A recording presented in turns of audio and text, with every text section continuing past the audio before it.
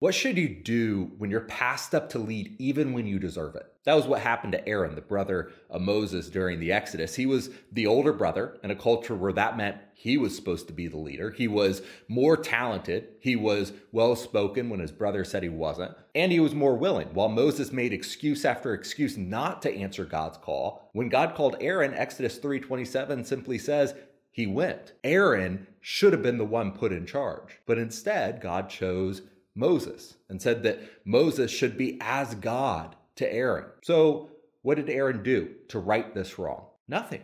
He never brings it up. Instead, he takes the role God gave him, not spokesperson, but spokesperson to the spokesperson, and he gives it everything he's got. We should too. Maybe we feel like we haven't been given the responsibility we deserve. But Aaron shows us if we just open our eyes, even if we're not in the position we want, we can accomplish so much if we just get to work.